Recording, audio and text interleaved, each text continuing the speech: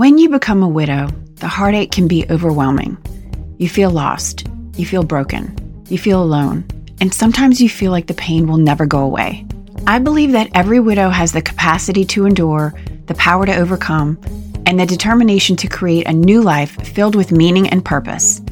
That's why I wanted to create a show called Widow 180. People tell me they come here for the positivity. They listen to Widow 180, the podcast, to be inspired.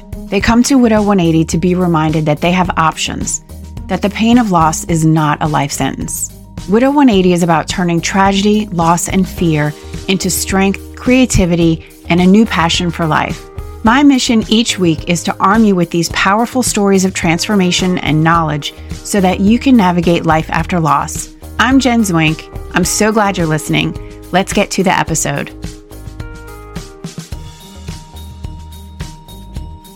Hello and welcome back. This is a Monday mini dose, a short but sweet story of love after loss from one of my previous guests on the podcast. This was from Catherine Monaco Douglas, and I did this interview back in February, and this was episode 35 of the podcast. And this is a, like I said, short but sweet story of how Catherine met her now husband, Scott.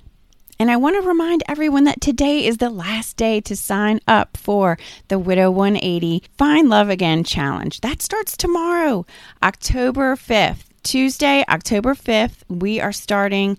And I also want to just remind everybody that with this Find Love Again Challenge, it's definitely something you can sign up for if you're not quite sure if you're even ready, but you're just kind of thinking about dating again. It's got a lot of great information, and it would be great to sign up for it anyway, even if it's something you just want to kind of put off a little bit.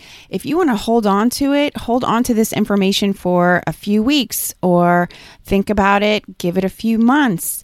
Come back to it 6 months from now, but it's your information. It's there for you, and it's there. It's very helpful and very supportive, and it's going to be a lot of fun. So you can sign up at www.widow180.com/challenge.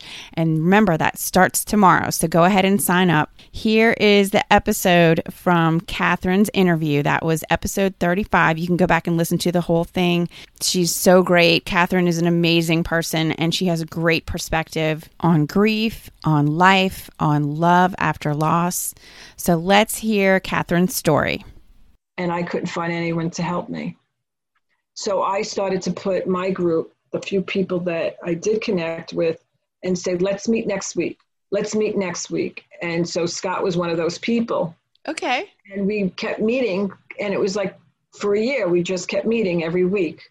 And then the other girl dropped out. It was me and these two guys. We went to Parents Without Partners dance. We went out to dinner. We would have conversations about the kids. They would tell me about the girls they were dating. And I constantly would say, it's not for me. I'm never going to date. I'm never going out. Yeah.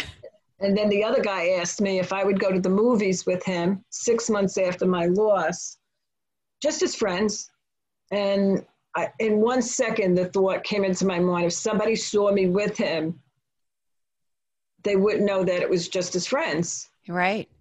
It's amazing how you're so worried about what other people are going to think about you when you're going through this. Like, what do I care what they think? They don't have to go to sleep alone. They don't have to wake up alone. It was only as friends. You know, why was I so worried with other people? I just felt so guilty. Like somebody was going to think I was like cheating on Larry, you know? Right.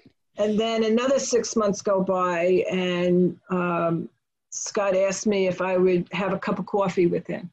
Mm-hmm. And I said, no, I can't do that. And I went home. I said to him, I don't know when I'm going to be ready. I said to him, if I was ever going to date anyone, it would have to be someone like you. Because he was such a sensitive, like he would cry about Sally. And he was, some of the people in the group, when they shared about their partners, weren't so kind. Like one guy said, I'm dating already. It's 2 weeks. I want to live life. And I was like, I didn't even move Larry's slippers, and he's out dating. Another person said, I threw out all my wife's crap. I was like, what? Whoa. Her stuff was crap? Whoa. Like, I was cringing. Yeah. But Scott wasn't. Him and I kind of resonated because he was saying things like, I don't know how I'm going to do this without her.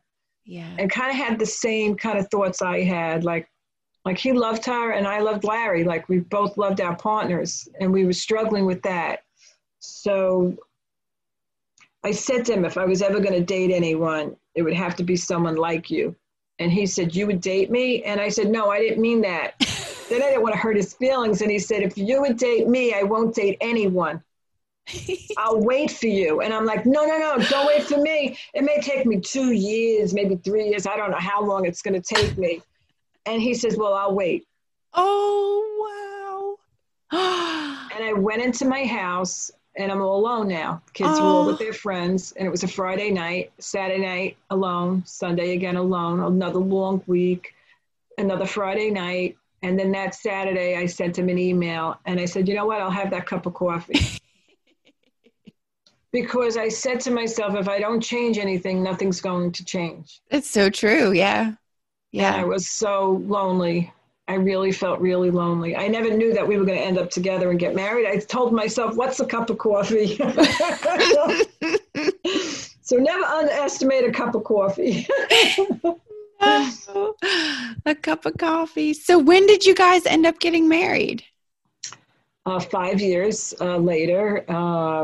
We're married now 16 years last September, which is odd because Scott was married to his first wife 14 years. Oh, wow. So we're married longer than he was to his first wife, which is weird. There's all different plateaus that you go through during your widowhood. And I always consider myself a widow, even though I'm married to Scott, because I still love Larry and I'm still Larry's girl too. Like it's such a conundrum, It is. To love two people and It is. It feels like to me, it's like these two different lives. I had like this life that I had before that was this person in this life. And then now I'm this person in this life. It's such a strange feeling because that love was there it's there in both. And I'm the same person, but living two different lives. It's such a strange feeling. Like you said, it's different. Thank you so much for listening to Widow 180, the podcast. If you enjoyed this episode and you're seeking daily inspiration and guidance, you can follow me on Facebook at Widow 180, the community, on YouTube at Widow 180, the channel, and on Instagram at Widow 180. If you're interested in more grief and widowhood resources, including our latest freebie, How to Get Your Life Back Together After Loss, a 10-step checklist, head over to www.widow180.com/freebie. That's www.widow180.com/freebie.